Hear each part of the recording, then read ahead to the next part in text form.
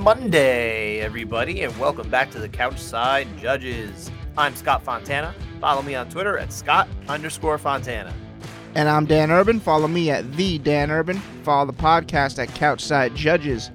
And subscribe to us wherever you listen. And if you like this show, give us that 5-star review. And as always, we talk judging and MMA, so you should learn the criteria. You can read it at abcboxing.com.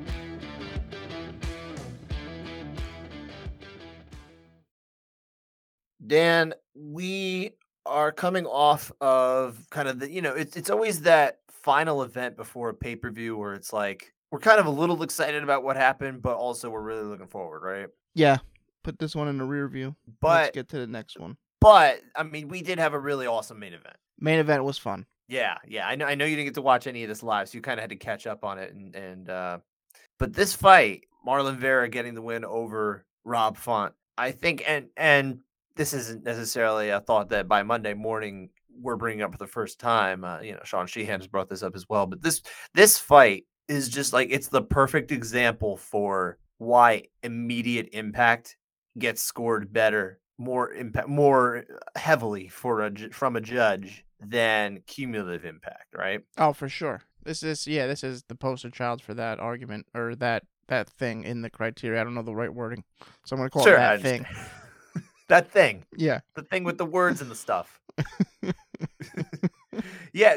The crazy thing is, and like, numbers obviously lie, especially in this sport, because it's really a lot of judgment calls and that kind of thing. You really need to kind of see it to understand it. Numbers shouldn't matter at all.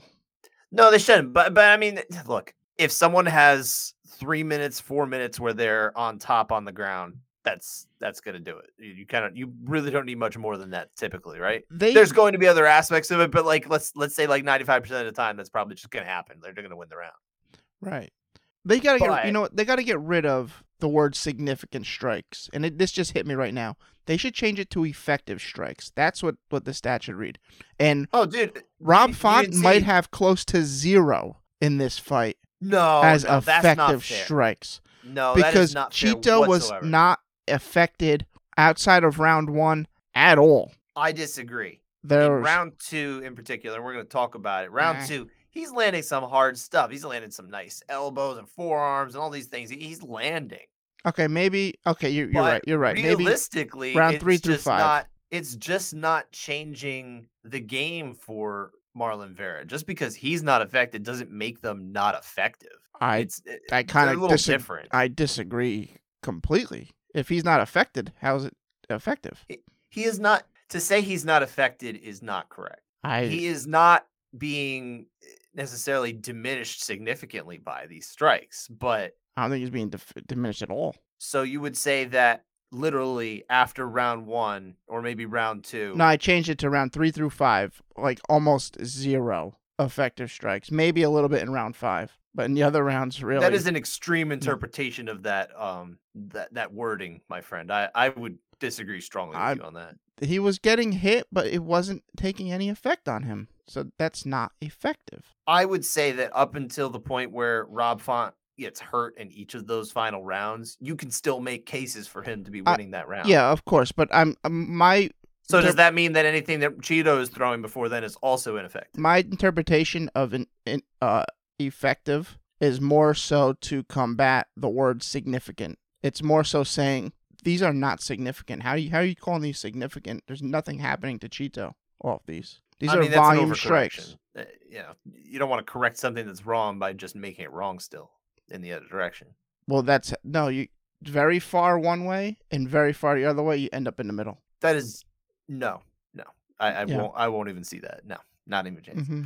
But I don't even know how to get on the same page with you for that one. But as far as the immediate and cumulative aspect of this here, just the fact that at the end of those rounds, especially, is when Chito was doing his best work, and he was just clearly diminishing, putting Rob Font in a very compromised position in basically all of the final 4 rounds, right? He hurts him in basically every round.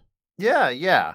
And every time, that is worth more than those cumulative strikes because realistically, like you were saying, basically, they're not really getting him any closer to the finish, right? Yeah, well, I mean, maybe because Rob Font, that is. Cheeto's blocking so many of them, his hands are hurting. He's blocking So, many. maybe he can't punch him anymore because his hands hurt so much. You're being a little ridiculous on this one, sir. Maybe I am a little bit. I think you are. I Yeah. think you're being very ridiculous. Well, not that ridiculous because a lot of these punches were not landing flush or that clean. No, you're right. So, I'm not. I don't disagree. So I just don't. I mean, whatever. The saying when he was landing, oh, he landed over 200 significant strikes. That's what's really irking me because, like, really, no, he didn't. So that's where I'm at. He's landing a lot of them though. A lot of them actually are landing. Are they landing, squarely on the chin? No, but I mean, you can watch back. Like I ended up only watching back a second time round 2 for our discussion of the contested round, which we'll get to in a little bit. But in that round in particular, I remembered that he was blocking. So I'm trying to look a little closer. And I'm like, okay, what's landing, what's not? And yeah, there's a lot of things that Cheeto's covering up for. Things aren't necessarily getting through, or maybe they're just glancing blows, that kind of thing, deflected kind of blows. But a lot of these are landing. I mean, he's landing more often than Cheeto. And until the last 25 seconds of that round, I still think you have to give that round to Rob Font. Like, I don't even think it's very close. I think there's it's competitive, but I think it's a Rob Font round until it just totally changes in those last 25 seconds, like we said. And like basically the moment he went down and you identified that, oh man, he's really hurt. And all he's doing is trying to hold on and not even trying to do anything to defend himself. Like that was so easily going Rob Font's way, at least from my perspective. We'll talk about that round a little more in detail, I guess. But I think it probably hints about where I'm thinking. But I mean, we could probably just do that round right now. I mean, we could, but now we'll save it. We touched upon it. We can circle back. That's okay. But as far as the cumulative and the immediate impact, you did see some people online, and I think that most reasonable people realized, okay, the guy who's closer to being ended is not going to win that round more often than not. But there's still some people that were like numbers purists, like, come on, guys, like, why can't you just trust your own eyes? Like, look at this fight. Who's hurt? Who do you want to be here? Exactly. Do you want to be Rob Font? Do you feel like by the time round 5 ended, that in those 5 minutes before that, Rob Font felt like, man, I did a good job here. I think I won that round. No.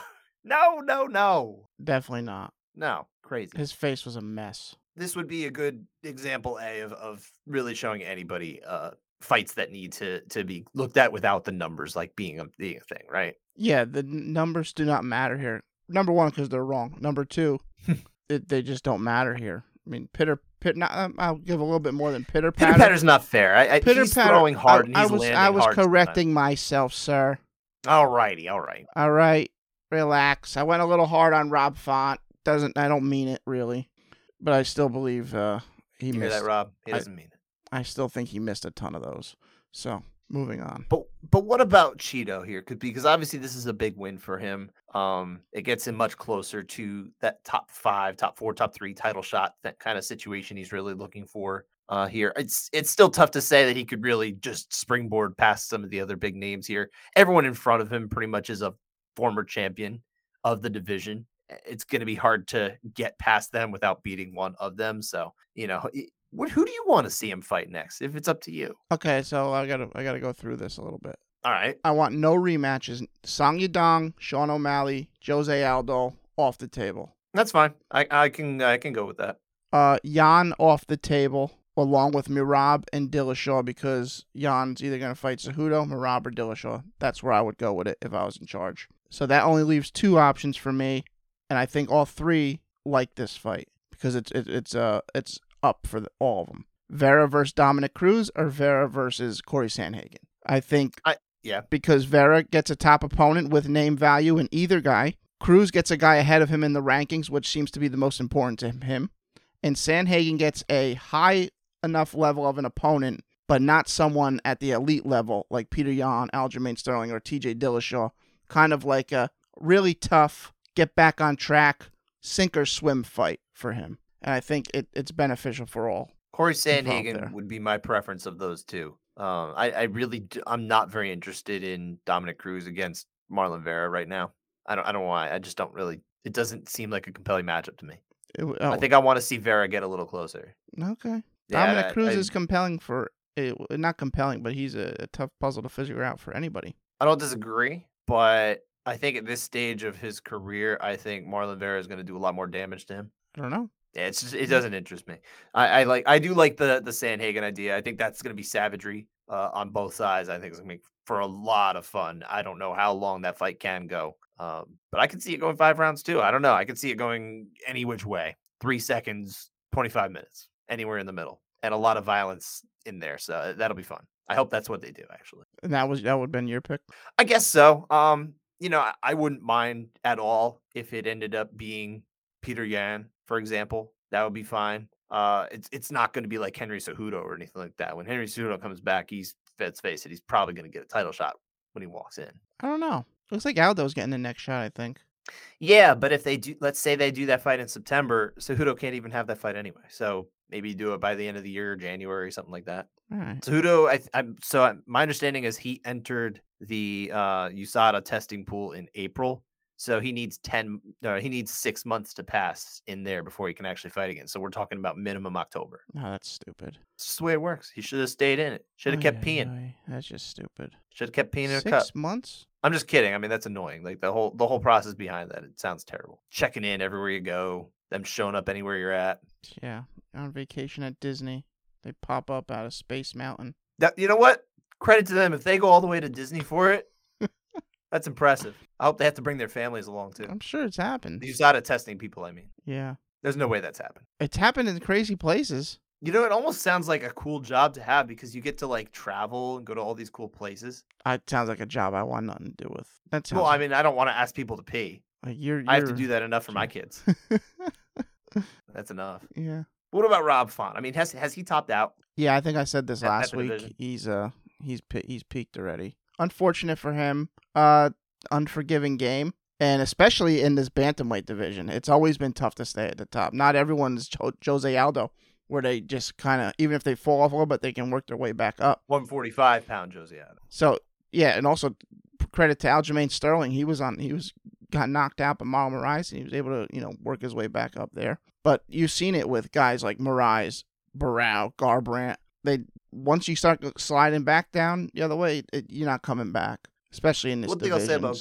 One thing I'll say about Garbrandt is that he almost got there like too soon. It's kind of funny because he was like so early in his career. He hadn't really done that much, and all of a sudden kind of got fast tracked to the title shot. Ended up having more or less the perfect night for himself against Dominic Cruz. It was a very good performance. But like outside of that, yeah, I mean, he's been a very different fighter. And then I think I would say that Marlon Moraes, I think he peaked before he got to the title. I think there's a time he actually could have won that title and then ultimately just fell off from there. It's very unfortunate. I mean, you know how it is in the sport. You can fall very fast. Very fast. That was why we were talking leading up to the Font Aldo, I was concerned that maybe Garbrandt was just coming down and that performance was just more of kind of a good Font being good and Garbrandt being bad. So I was more of that. That's kind of... So it's always hard to say. I think he's peaked for sure. I think he's still a top 10 bantamweight for sure. I think. Yeah, but he's fun. I think Marlon Moraes, Marlon Vera is just definitely an absolute beast right now. Yeah, he's only 29 too. Like he's really not that old. Not old at all. No. But he's Peter Yan's age. Yeah, so just book Font to do fun fights. That's what I would do for now. Yeah, I would like to see him. I hope he gets like a little bit of a step back in competition. I'm not saying knock him way down, but I think. Somewhere where, something fun, something against maybe like the lower top 10. All right, you know what, Dan? I think probably we should just get to contested rounds anyway, right? Yeah, so we don't have too many, actually. Just 4 out of 21, I believe, is the number. So honestly, percentage-wise, pretty good night from the judges. We're going to start with a fight that got a lot of people mad, though. I don't think it's warranted. But let's talk about it. Let's talk about this fight, Dan. And that is Andrei Arlovski getting the split decision nod against Jake Collier. 29-28, 2 times for Arlovski, and then the 30-27 the other way. Now, usually when you see that kind of score, it's everybody getting mad at, oh my God, how could the other guy have seen all 3 rounds for them? But nope, everyone's on board with Mike Bell, who was the out judge on both round 2 and 3, which is how we got our score. So Dan, let's start with round 2. Why is this a round that could be a split round? Well, it's close Or is it a split round. round? It is a split round. Yeah, it's close round, especially early. Both guys are landing. Nothing Collier is landing appears to be matching what the commentary is saying. It feels like Arlovsky's head should probably be in the 5th row with some of the reactions we're getting early. But the reaction of the actual fighter, the one that actually matters, is pretty stoic. Maybe we have to call it a poker face, and of course the big boys are throwing, so it's going to be heavy. But it's not stopping Arlovsky from returning fire. It's true what they're saying. He's the faster guy, and he is landing a bit more volume. But let's not kid ourselves here. He's the one that's landing heavy shots as well. Potentially heavier shots than what Collier's landing. His head's getting snapped back. He's being stung with these shots that are forcing him to step back, reset. They both had a good round. They both landed some shots. It is close, but I think Arlovsky landed the better strikes, was more effective. The whole clinching, grappling sequence was pretty ineffective. There's really nothing much to score from that. Very little, yeah. Arlovsky had a good flurry in the final 10 Even the seconds. takedown, by the way. Which helps push it over for me. I like Arlovsky in a close round. Saying clear, maybe pushing it a bit, but I think for Arlovsky, 10-9. Yeah, I would say close but clear. I think it's a close round. Anytime you get the volume coming back both ways, which you really don't see in a lot of heavyweight fights, especially. This was not your typical, mid-tier heavyweight slog that we kind of see get into round 2 and round 3. It was actually kind of a compelling matchup. This one was an interesting, fun, it was a solid fight. I don't think this will make anyone fight. A funner. It's not someone's. Fight. It's never going to be someone's fight of the night. But I don't think anyone was like, "Oh man, turn this crud off." You know? It was entertaining enough. It was. I will give that to the big boys here. Yeah, I'm with you. I saw this as an Arlovsky round. I think he's landing the shots that are the most effective in the round. Yeah, that is not exactly what you're scoring there, because it's not just that he's landing a few of the best. It's also the volume and everything like that. It's just context is everything. But this round, yeah, I think it's pretty solid for me. I felt pretty good about giving it to Arlovsky. But again, I could totally see the counter argument for Collier here. It's close. It's competitive. This is a close competitive just because round. The numbers are maybe leaning in the direction of Collier, depending on which numbers you're looking at. I think we already talked about before. Numbers don't mean all that much, really, when it comes down to it. You really got to look at how much more one fighter diminished the other. And I think Arlovsky did a better job of that. Yeah. But yeah, the Mike Bell was the out judge on this one. So neither of us saw it the same way as him. We saw it with Sal D'Amato and Doug Crosby. Round 3, though, is essentially going to be the deciding round here. Because, again, we have 2 judges seeing it that way. So 2 judges have it 19 apiece going into the final round. What'd you see here? Yeah, this was a super close round. I can't believe people are calling this a robbery. I can't believe Dominic Cruz still thinks the last second takedown with zero effective offense behind it would steal a round. I believe it. I just want that on the record. I believe that from Dominic Cruz. John Anik even says as the bell rings for the end of this round, man, I'd hate to be a judge. Like, this was a razor close round. How anyone can call this a robbery is just insane to me. Both guys landed a good amount of solid punches. Arlovsky is busting up the face of Collier. It's bloody. It's swollen. Arlovsky just has the cut near his nose that was opened in the first round from the elbow. It's starting to get opened up maybe a little bit more. There's a little bit more blood trickling down. But the shots Collier are landing, especially the right hands, are the most effective of the round in my eyes. They're strong shots. But as for Arlovsky's, this round was really close. I lean Collier because I thought those shots that Collier landed were more effective. Got good reactions from Arlovsky. He didn't fire back right away after being hit by those as often. He took a second or two to reset. But when he did return fire, he landed pretty good strikes. It's really close. 10-9 Collier is my score. And all those crying robbery, they need to stop. It's unwarranted here. I think it's a strong case where the commentary's swaying that. Dan, can I tell you something about this round in particular? Yeah. And this whole fight? Yeah. Robbery. Oh, I hate you. No, I'm just kidding. It really wasn't. This was a very close round, and I actually ended up seeing it the other way, sir. I saw this one like judges D'Amato and Crosby, and again, like you said, super, super close. I think.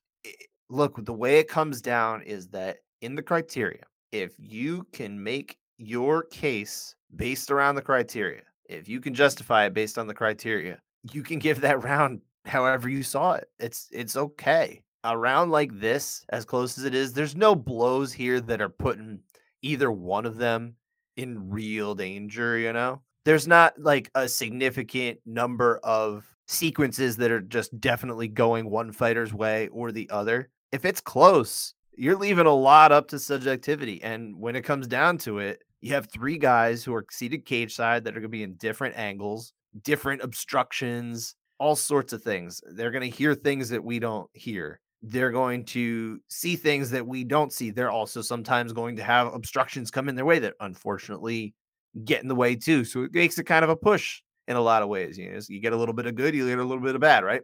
Yeah, they just have a completely different perspective And than we do at home. ultimately, So this is a very defensible round either way. And that's why you can't possibly call this fight a robbery when you're talking about making defensible arguments either way. You have to always ask yourself, okay, if this round went one way and someone else is saying no, it went the other way, at least give it this chance to watch it back and say, well, how could it get there? How could it be the other way? If you're just closing it off, then you're not really willing to learn anything about how fights are judged. yeah, and Collier's face was bleeding because he was getting punched. And that's like, part of the that criteria happens. too. That's So- visible damage like that is totally there. And that's isolated to round 3. That's not there in round 2. Mm-hmm. He's doing that. Arlovsky's doing that to Collier. But like Yeah. you said, you saw it the way of Collier. I saw it the way of Arlovsky. I think it's fine. You and I are split on this fight. The judges were split on this fight. I see no robbery here. I really don't. Calling it a robbery is just kind of crazy. It's so silly. Like- This isn't the hill to die on, guys. It's just what I not. would call a robbery? If someone said Cheeto won round 1, I'd say that's okay. That's a robbery for that round. Well, that would be bad. Yeah. Yeah. That wouldn't be good at all. That's a round that we've just all You can't watched. defend that. That could be considered a robbery, but no one did that. So No. And that's the thing. We have very few rounds like this at the UFC level that you cannot say, okay, at least I can understand how the judges really got there. That makes sense. Or even better than that, like realistically, it's not, I hate calling things a coin toss because then it just implies you're just picking, right? You're just saying, I don't really know. I guess I'll go with that. But there are rounds that, again, are really close and you can see either way. And that in and of itself just makes it, in a coin toss in the sense of you're up to where your perspective was if you're a judge, whichever way the coin landed, were you in the spot that ended up seeing some of those strikes that maybe were obstructed by some of the other judges, if the referee's walking in the way, or if you've got the cage door post in front of you or something like that, some of the obnoxious parts of judging that unfortunately judges have to deal with. Yeah,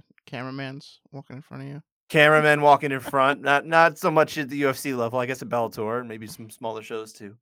But I think we've exhausted this fight. I'm exhausted of it, and I'm exhausted of people calling it a robbery. This is not a robbery. This should never make your list of robberies in the UFC. Please forget this fight happened. It was a nice fight that we're going to never remember. I hope it's that way. Yeah. Let's move on to Marlon Vera again, because we did have round 2. Let's circle back to that one. This was the only split round of the fight, which was, of course, 49-46 twice for Marlon Vera and 48-47. So that's how we get the split round in round 2. Judges, of course, are Junichiro Kamijo, Sal D'Amato, and Mike Bell. Mike Bell is the out judge again. Just totally out of whack to on this event, Mike Bell. Where were you at, Mike Bell?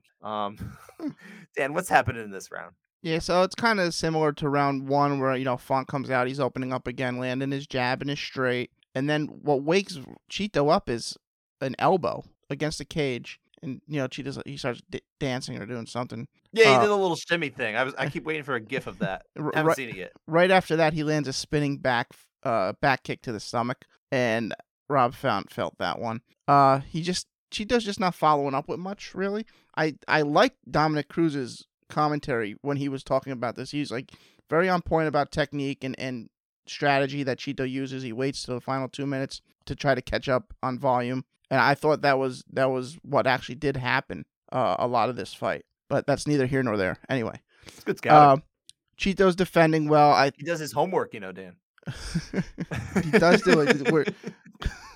Maybe he just does more. He does the extra credit where others maybe they don't. That's what he was insinuating. He does extra credit while others do under credit. Yes. They just but don't hand in couldn't their homework. possibly consider Yeah. reading 3.5 pages of a PDF. Yeah. It's just stay in your lane.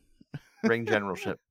Anyway, yeah, Cheeto's defending well, as I mentioned earlier. He's deflecting a lot of these punches in my eyes, and there's a crazy output from Font. Of course, some are actually landing a decent amount too, because he's throwing just so many of them. I just don't think they're that strong. I think there's some decent impact, but nothing crazy really. Cheeto isn't throwing much, but we mentioned that he kind of turns it on a little bit later.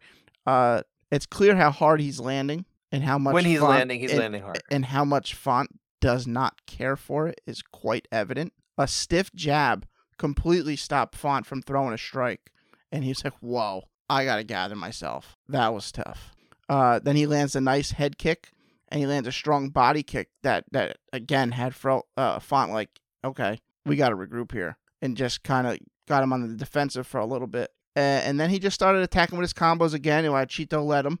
And then finally, he lands that left hook that drops him, wobbles him in that final 30 seconds, and he's landed some elbows and punches to end the round. So I am on Vera 10-9. I'm definitely on Vera 10-9. I think he totally flipped the round in that final 25 seconds. Like that, again, I think to borrow Sean Sheehan, that's how you steal a round. You steal a round not with a takedown late at the end, like Dominic Cruz was saying at the end of the fight, the previous fight. That's how you steal a round. You take it from a situation where, okay, you're definitely being outlanded.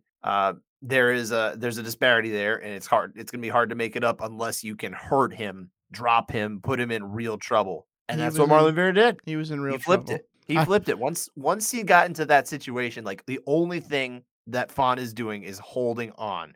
He's just like, please don't hit me. And that is not where you want to be. If you're trying to win a round, you got to at least be trying something. Now, look, he's not thinking, oh, I got to try and win the round. He's thinking, please don't hurt me anymore. I want to get to the bell. I got to get my wits about me. He's probably not even thinking about the bell. He's just like, I need to get back to a point where I feel like I can defend myself again, because he got hit hard. Yes, he was in a bad way. I hope everyone was able to follow my me on that round there. Dominic Cruz kind of threw me off. I'm sorry about that. Threw me off my train of thought there. He does that. He can do that. That's that awkward style that Dominic Cruz brings. It really was. It's that was it was a Font round up until he got hurt. Is where I was trying to go. There's a good summation. Yeah, and it was pretty much going to be a Font round until then, but he totally flipped it 100%. And no disrespect to Mike Bell, who's a fantastic judge, but I would strongly disagree. I really do think that this is supposed to be a Marlon Vera round. Yeah, I would think so. I feel good about it. Real quick, it ended up not mattering. Real quick, you wouldn't go 10-8 in any of these rounds, right? No, I don't think so. I mean, I had kind of the thoughts. I'm like, are we supposed to go to 10-8 when we get in these situations? And my thinking is no, based on the way the criteria is. But I think about, and I would have to look at each of these individual rounds to make up my mind, because I'm not watching it with that mindset. But obviously, we've done Past Judgment for several years. We've kind of downplayed it in recent months while we focus more on everyday, every week events, right? Mm-hmm. But in Past Judgment, where we use our CSJ scoring criteria, where we kind of stretch it out a little bit, we try to get a little bit more liberal with the use of 8s and 7s with the definition of them, essentially just to stretch out the abilities of the 10-point must system, right? Mm-hmm. These rounds, you got to at least start thinking about them as CSJ 10-8s. Yeah, probably CSJ 10-8s. I don't know where I would land. I would have to really see it every time. But again, I think you can start thinking about it, because it's like, man, if he's hurt that bad, like that really should be different. See, I thought he was hurt more. He was hurt worse in other rounds. That knee to the head. No, that's fine. Yeah, I would say probably you're right. I think this is maybe one of the rounds that I wouldn't necessarily get there to, but I don't know. It's tough to say. How about the sweet chin music that had him on ice skates? I was like, oh my goodness, Shawn Michaels is here. Shawn Michaels is not there. But he wasn't. That was Marlon Vera, sir. I know they look similar. They do. Mostly because of HBK all the shaved his tattoos head that HBK has. Shaved his head. Is that right? He's bald. Oh. Does he have a scorpion tattoo on his head too? He might now. Okay. All right. Well, then I can understand. Yeah. But that was the only round, of course. Everything went Marlon Vera's way, at least at the end of the final 3 rounds, which is really all he needed to do, because he was always hurting him. It was wild. He dropped at least by the UFC's numbers, he dropped Rob Font in rounds 2, 3, and 4. And he hurt him in round 5 too. I would rather them, talking about statistics and stuff, the stupid statistics that the UFC measures, what they really would be better off, better served to do is measure the times that they're like hurt. You know what I mean? It doesn't matter if they were dropped.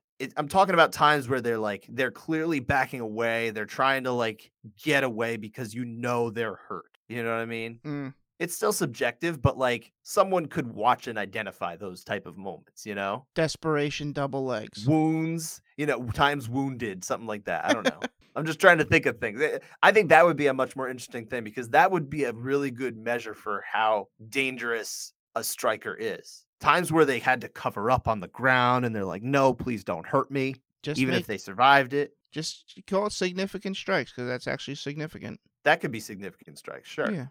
Significant strikes is a stupid stat. It's the dumbest stat in sports. Exactly. That's what I said the other night. That's why you should be on board with me. About what? About not being significant. Wait, what? From earlier. Oh. Yeah. I don't know. Get on board. We're going to end significant. We're going to end significant strikes, even if it means taking something out with us. No, I'm not with you, sir. All right. I'm on my own then. You are. That's okay, though. You and I can disagree. Right. Fair. And we're not in the same room, so we can't hurt each other. That's true. Yeah, recording remotely tonight. But we do have one more contested round, and that is Natan Levy, who got the win over Mike Breeden. Unanimous decision, 2 29-28 and a 30-27.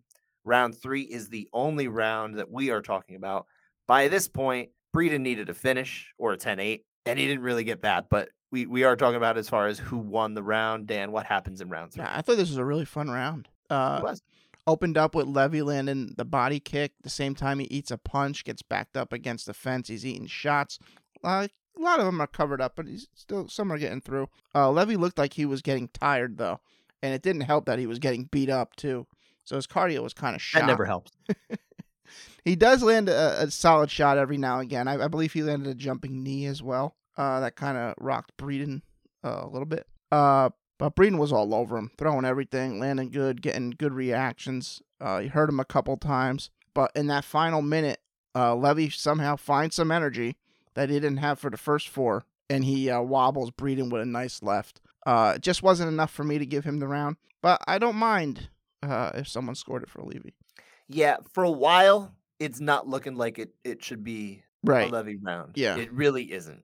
It's almost like hard to defend. But then, yeah. He does change the game. What was it, 3.5 minutes in? I thought it was more closer to like the final minute. Was it? Really? Okay. I don't know the exact timestamp. It was pretty late in there anyway. But yeah, he absolutely Levy does start to tighten it up a little bit. And I get it. I can get why Adelaide Bird ended up scoring it that way. I think it was probably a little too much to go Levy's way, but I can see it and I don't really hate the score. Yep. So we're on page. I guess it's kind of like, okay, I can understand. I mean, she could justify it with the criteria. It's really what it comes down to. Yeah. I think you can. Mike Bell was in the majority on this one, actually. He was in every contested round for this one. And with Sal D'Amato. So we were all on the same page for Mike Breeden. Didn't matter. He lost the fight. It is what it is. I mean, you could do anything you want there. It's not going to change the fact that Natan Levy had won the fight. And that is it for contested rounds. We have 6 finishes from this one, Dan. 3 TKOs, 3 subs, and 3 first-round finishes. I knew it would be your favorite when it happened because I know you were watching later, but what was your favorite finish? Romanov's Americana. Alexander Romanov, yep. Of Chase Sherman. I mean, how can that not be your favorite? I think there's only 3 since the Zuffa took over. We had Nick Catone, we had John Jones, and now we got Alexander Romanov. But why are there so few, Dan? Because it's the day one sub that you learn. And if you can get someone with it, that's darn near impressive. Yeah, it's impressive in its own way. It's impressive. There's a oh God, how many fights does Chase Sherman have in the UFC? I think he's got at least 10. This isn't someone who was making their debut. He still got paintbrushed. That's kind of, I wouldn't want to say embarrassing, but no. There's nothing embarrassing about it. And I will not call it embarrassing because I would get my butt kicked in the UFC. Right, Romanov, that to get someone with that is very impressive. But Chase was not happy with his performance. No, he shouldn't be. And shouldn't be happy Yeah, with it. He he lost. definitely. I mean, to be honest, he did look like a plus 1100 underdog. He kind of did, yeah. So in my head, I'm like, man, I mean, you kind of have to at least try with this guy, right? If you're a better, you gotta like throw a buck on him and just see how it goes. You yeah, might win $11 back, you could. but yeah, no, wasn't was the odds were just about right there.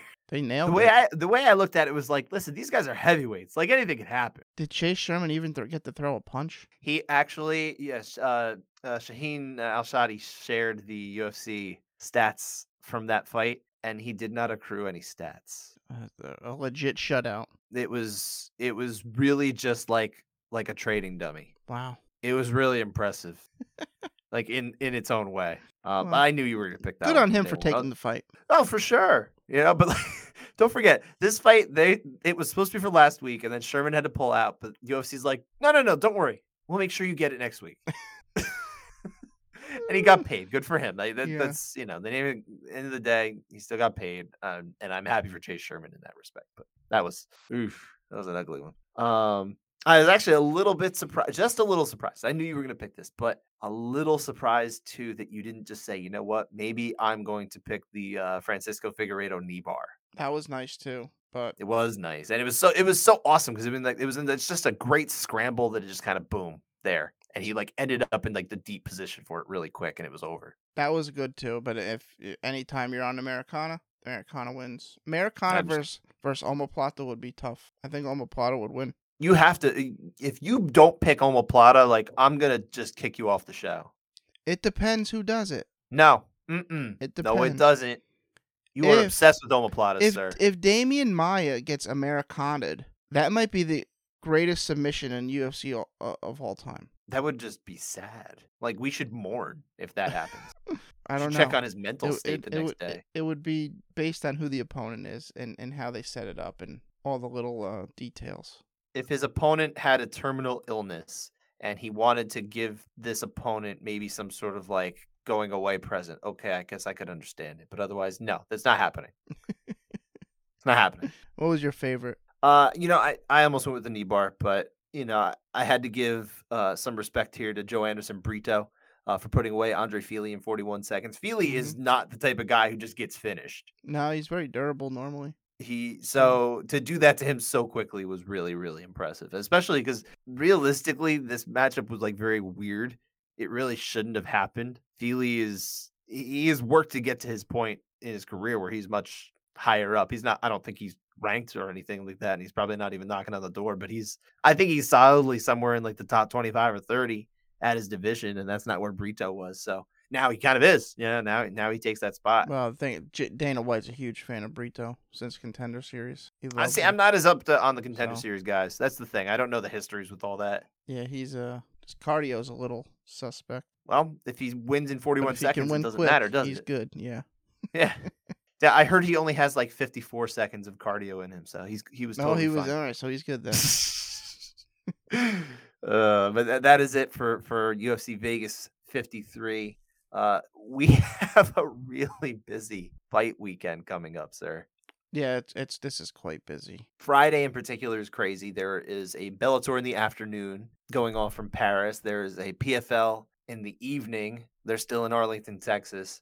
We're going to start with looking at Bellator 280 first, which again is in Paris, France. The judges for this one, I understand they're getting in some of the really good traveling judges as well. I'm sure it's not much of a twist of the arm to get top officials to go to Paris. Well, the MF work. MF should help. IMMAF. Sure. I believe I'm sure there's going to be some local officials, but realistically, I've already heard there's a few top judges that are going out there anyway.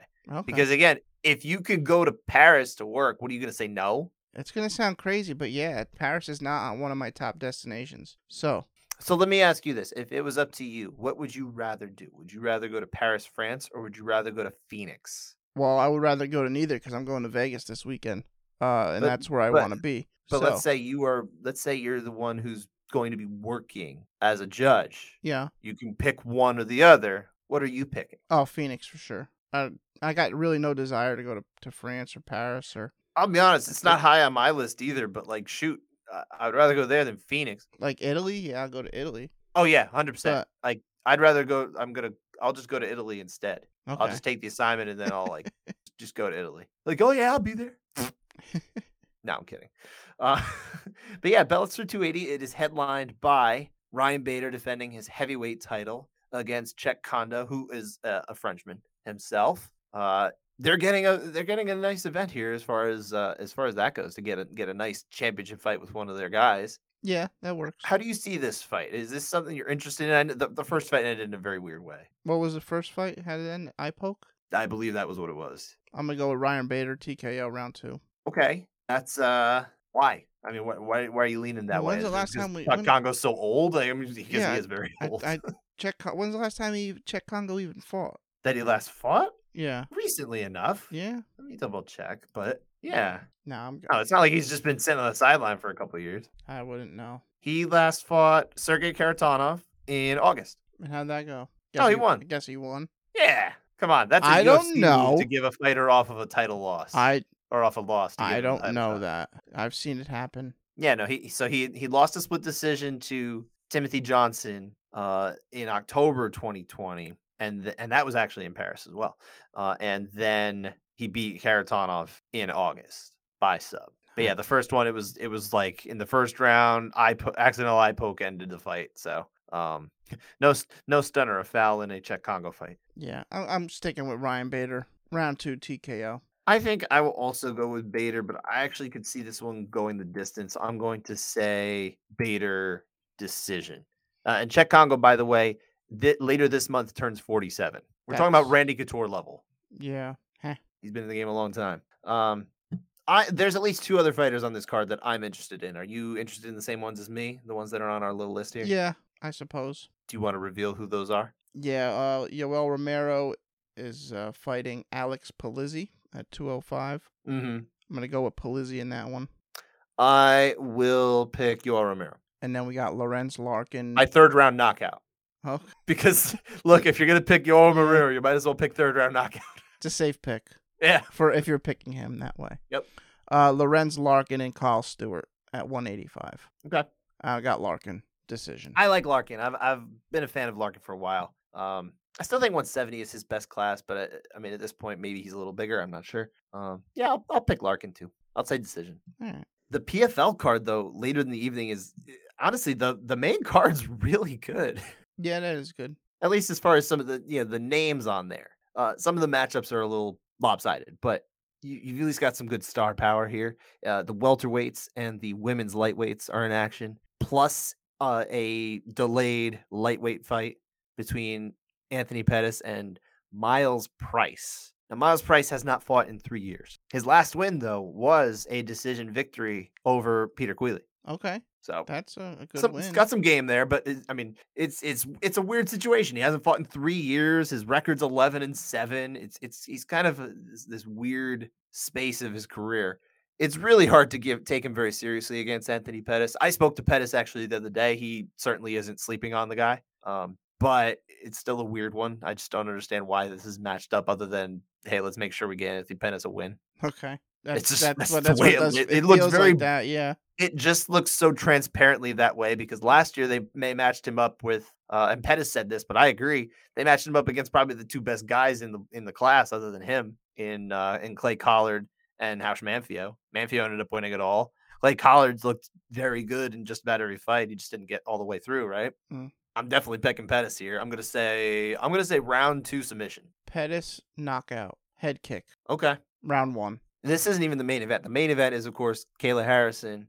At this point, if she's on the card, she's the main event. It makes sense. She's the biggest star in PFL. She's got Mariana Moknakina in this one, who my understanding is, I mean, I've been familiar with the name before. I don't think she's quite the pushover that some of the other competition that has been fielded against Kayla Harrison has been in most of these fights, but I'm gonna pick Kayla Harrison by 1st round submission. Kayla Harrison. It's the only thing that makes sense. 1st sense. round, whatever she wants. Whatever she wants, right. More interesting, Ray Cooper III, defending welterweight champion, 2-time welterweight champion, against Magomed Umalatov. You got a pick here? Ray Cooper. He's going to win it the 3rd time. I will say Ray Cooper by 2nd round TKO. All right. And lastly, we have Rory McDonald and Brett Cooper. This is actually a nice competitive fight. I like this one. Rory Mack is back. I'm gonna go Rory. So is he gonna win? Yeah, he's gonna win. Rear naked choke. I will say decision over Brett Cooper. Okay. Judges for this one are probably going to be some combination of Robert Basinger, Dan Matheson, and somebody else who's been with them the last 2 weeks because they've been on every fight the last 2 weeks. That makes sense. It's just, I mean, there's not a whole lot of people who are judging fights midweek in Arlington, Texas, apparently. I have no reason to expect they're going to get any traveling judges in there or even more well-known Texas judges. It's probably what we're getting. But honestly, the judging has not been a problem at PFL yet. Maybe it will be now. Who knows? We're probably going to get quite a few decisions coming out of this one. Lightweights in the PFL. Oh, not lightweights. Welterweights in the PFL, I think, are more likely to get to the decisions than the heavyweights and the light heavyweights, as we've seen. So we'll see what we get. The real meat, though, of this weekend is UFC 274, of course, on Saturday. 2 title fights. Yes. Which of the 2 are you most excited for? I'm pretty sure I know the answer, but I'm going to ask you anyway. Oliver and Gaethje. Yeah, I would think so. Do you like the? What do you think that this matchup actually like really means? Do you think it determines like absolutely like we finally have like the number 1 lightweight in the world unquestioned post? We're still questioning Charles Oliveira as number 1? I don't think so, but like at this point now it kind of almost like finishes a little tournament. You know what I mean? Maybe. Because we had, after Khabib retired, of course, we had, I don't know why they put that title fight together. It really shouldn't have been, but it was Oliveira against Michael Chandler. Right. And then you have the winner of that faces Dustin Poirier, who had just fought not too long ago, at least, against Khabib Nurmagomedov. And then, of course, you have Justin Gaethje, who had not fought too long ago against Khabib Nurmagomedov. Those were the 2 guys that I think everybody viewed as like, okay, these were at least 1 and 2. But Dustin beat Justin. Right, but I think there's still even question about who ought to have been number 1 even after that, because Justin Gaethje had been the number 1 contender. He'd been the interim title winner the most recently too. Okay. So the point is not that necessarily. I think it's realistically you should be absolutely treating Charles Oliveira as the number 1 here, but the winner of this one, I think it closes off kind of that like post Khabib time. Okay. And it totally moves everything forward. I guess so. I never really thought of it that way. I guess I just think of things like that. I don't know. Because whenever somebody relinquishes the belt, it's like it leaves the division in a weird place. No one beat the best guy. He just went away. No. Yeah. I don't know. That's kind of how I looked at the Sterling and Jan situation too. Because I thought these were the 2 best guys. And then once we had them finish it off, it's like, okay, there's closure. Now we can move forward. And then of course Cejudo's coming back. So now it's like I want that one. Just I want the best to beat the best and then move forward. You know what I mean? I got But whoever, I mean, realistically, if Gaethje wins that one, then it almost complicates things for me too. But I will go with it. It's fine. What's your pick in this one, I should say? I like Oliveira this one. Round 3 TKO. He's been on an absolute tear. The one worry here is that he likes to get rocked and then weather the storm. And I don't know that he likes it, sir, but he certainly welcomes it enough that it happens. He turns it on after he weathers the storm, and he does great things. The problem is, I don't know if a storm from Justin Gaethje could be weathered as well as a Chandler storm or a Poirier storm. So I am going to go with Justin Gaethje here. I do think he's going to get the job done. I'm going to say 2nd round TKO. Yep. But it would not surprise me in the least if Oliveira comes out of this. And honestly, if he wins this fight, Oliveira beats Gaethje here. To have beaten Ferguson, Chandler, Poirier, and Gaethje in succession, like that's easily the best lightweight run in UFC history. It's not even close. Like Khabib has to come back for that, right? No, I think he's very happy sitting around with Hasbulla in his lap. I don't think he cares about anything anymore other than just chilling and eating burgers. And getting Islam the title shot next. Well, and thinking of Islam Makhachev and Khabib Nurmagomedov, happy Eid Mubarak. I think that's the right way to say it. It's the end of Ramadan. So wishing the best for all of our Muslim listeners. I hope I said it right. But Eid. It's Eid. My son actually told me. But yeah, so my pick is Gaethje. Your pick is Oliveira. Very curious to see how that one goes. I think that's like there's not a whole lot of times where I think the main event fight is absolutely like the banger fight on the card, but this one definitely is. Oh yeah. Very excited for it, no matter how it goes. The other fight, of course, the other title fight, Rose Namajunas against your favorite Carlos Barza, is for the 115-pound title fight, a rematch 7.5 years in the making. I'm interested to see how this one goes because honestly, like you should favor Rose in this one, but I don't know, man. I mean, Carla might just have like the right style to give her problem. I don't favor Rose at all in this fight. Really? I think Rose has to not get taken down. She doesn't really do that, and Esparza is very good at that. So unfortunately, my pick is actually Esparza by decision. I can only hope by some divine intervention Esparza doesn't want to wrestle on Saturday night, or for the brief time it's standing, Rose can land something and get a finish. So you don't have any faith in Rose's takedown defense? Not at all. Wow. Okay. I guess I believe more in her well-roundedness at this point to be able to weather. I think it's going to be. I love the matchup in terms of like again the tactical situation here. I just don't know how it's really going to work out. I think it's more interesting than it might seem on paper. I am going to pick Rose, and I do think it's going to be a decision. I hope it's I think it could be close. I hope it's Rose. I am not. If I have to, I'm making a pick Esparza by decision. Look, if it's any consolation, I spoke to her the other day. I spoke to Carla Esparza. I also spoke to Rose Namajunas. It was lovely to speak to both of them. They're very interesting people. Carla doesn't seem like a bad person, Dan. So if she wins, hey, she's getting married next week too, or the next week. Okay, good for her. What about this is Arizona too, by the way. So the judges here, I'm sure we'll get some of the local judges. Maybe like a Chris Flores or anyone like that. Arizona, we haven't had as many problems with over the years, I think, as far as kind of weird decisions from local judges. Hopefully there will still be some judges who did not go to Paris, maybe some of the California guys. So we'll see. We'll see. Hopefully judging is not a big factor here. But if it is, then we'll have a show. The undercard behind these title fights, though, is pretty freaking loaded, dude. Yeah, Chandler and Ferguson. I'm going to go with Chandler here, but it'd be interesting to see if Tony Ferguson can find one more in him because he's just been in a bad way. Yeah, I got Chandler decision here. Can't finish. Ferguson. I'm going to say Chandler decision too. What else we got? We got Shogun going against Ovince St. Preux. Guess he isn't retired. I always thought Shogun Ovince St. Preux is not retired. You're right. I thought Shogun was retired. No, he didn't retire. Okay.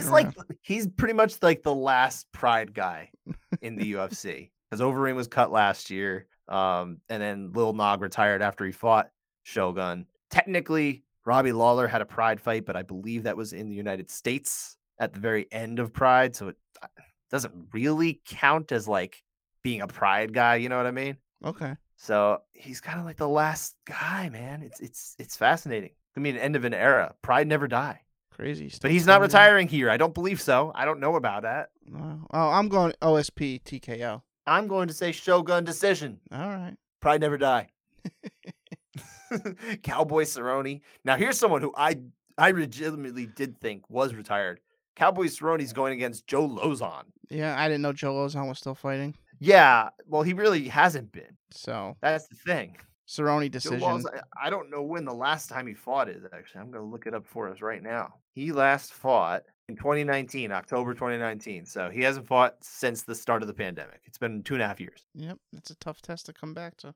But he did win his last fight. Who was it against? Jonathan Pierce. Okay. In friendly Baston. Cerrone decision. I will say Cerrone decision too. But hopefully it'll be a fun fight. And hopefully it doesn't take years off of their lives. At this point in their careers, they just don't need it. Randy Brown against Chaos Williams. I'm always a big fan of Chaos Williams fights. He's an interesting character. Or not character, but an interesting fighter, I should say. Brown easy decision. Brown easy decision. Wow. Yeah. I have a lot of respect for Randy Brown too, but man. He's the better fighter. Chaos just has power in this one. I'm going to say Randy Brown. I'm going to say very close decision. Oh, all right. I think it's going to be an interesting fight. And this is one of your guys, dude. Brandon Royval. And Matt Schnell. Back in there against Matt Schnell. Yeah, Royval sub. First round? Probably. I'm going to say Royval decision. Okay. And then he doesn't go to decision often. This last one you actually put on here. Yeah, because I was just happy that UFC actually granted someone their wish of getting right back in there.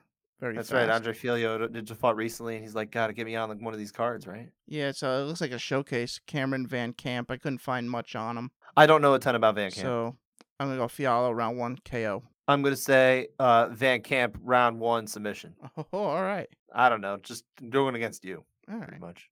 That was really the only reason. I don't have any reason to pick against him. That does it for this episode of the Couchside Judges. We'll be back again Monday or no, Tuesday. No, Tuesday. Tuesday, because you're in Vegas. I'm in Las Vegas this weekend.